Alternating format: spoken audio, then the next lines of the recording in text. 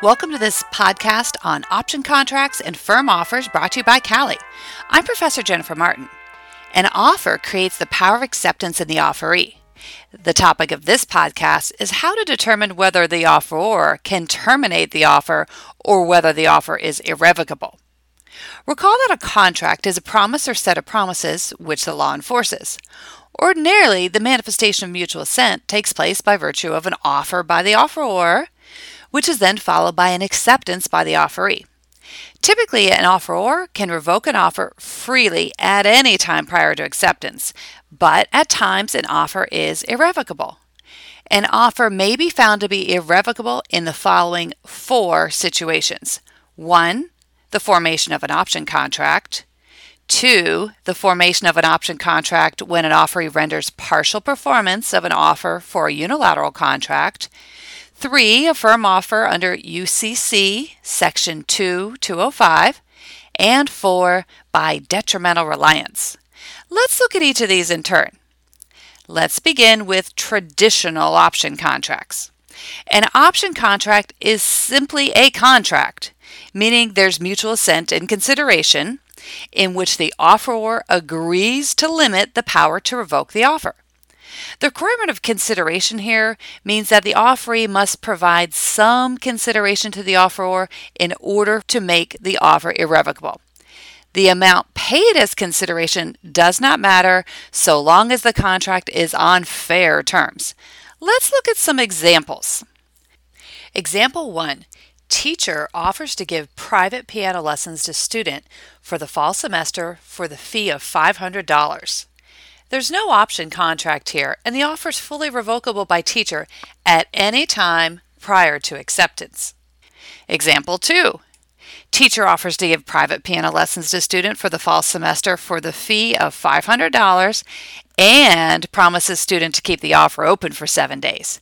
This would not be an option contract, and the offer would be revocable by teacher because the promise to hold open the offer was not supported by consideration.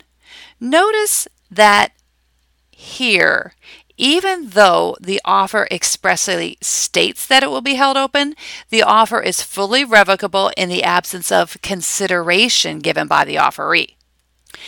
Example 3.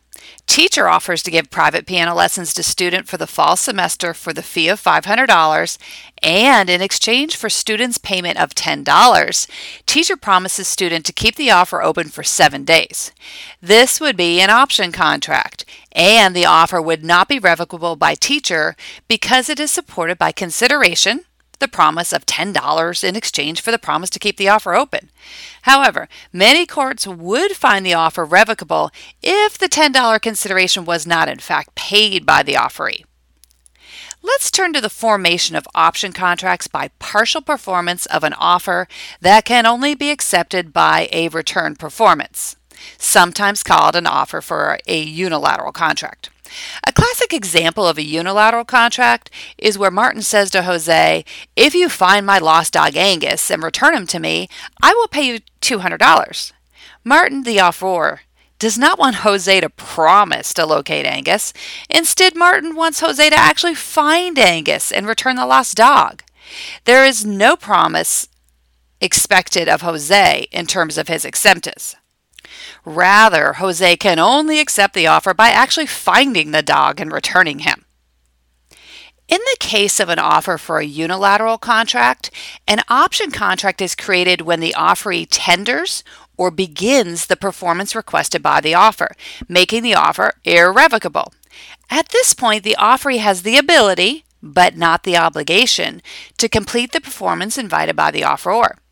The offeror does not have to perform, though, unless the offeree completes the requested performance. Simply, this option contract makes the offer irrevocable once the offeree has begun performance of an offer for a unilateral contract. How might this work? If Jose has already begun looking for the dog, an option contract arose when he began the performance of looking for the dog. As such, when Jose begins performance, Martin cannot revoke her offer. Jose has the ability to complete the requested performance of finding the dog and returning the dog to Martin in a reasonable time. However, the performance is at the option of Jose, meaning he does not have an obligation to actually find the dog and might abandon the performance prior to completion. If Jose finds the dog and returns the dog to Martin, then Martin will be obligated to pay him the $200. If Jose does not find the dog, then Martin's obligation does not arise. Of course, Jose only has a reasonable amount of time to find the dog and return Angus to Martin. You might wonder whether preparing to perform also creates an option contract in favor of the offeree. The general answer is no. There is a difference between preparing to perform and actually beginning the invited performance. Presume that Jose has not yet begun looking for Angus, but decides that the task would be better done after lunch. Preparing to perform by having lunch first would not create an option contract in favor of Jose. As such, Martin would be free to revoke her offer to Jose while he is eating lunch. Let's turn to firm offers under UCC Section 2205. Section 205 makes some offers for transactions in goods irrevocable. An offer by a merchant to buy or sell goods in a signed writing, which gives assurances that it will be held open, is irrevocable even if the offeree has not given consideration to hold the offer open. A merchant here meaning a person dealing in goods of the kind or otherwise has skills or knowledge peculiar to the practices or the goods involved in the transaction. If no time is stated as to how long the offer is to be held open, a reasonable time applies, but no more than 3 months. Let's look at an example. Example number 4.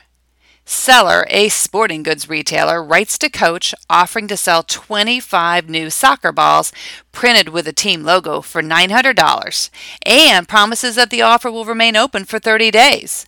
This offer would be a firm offer under Section 2205 because it was made by a merchant, seller, in a signed writing giving assurance that the offer to sell the soccer balls would be held open for 30 days. Let's look at another example. Example number 5. Presume the same facts as example number 4, but seller promises that the offer will remain open for 4 months.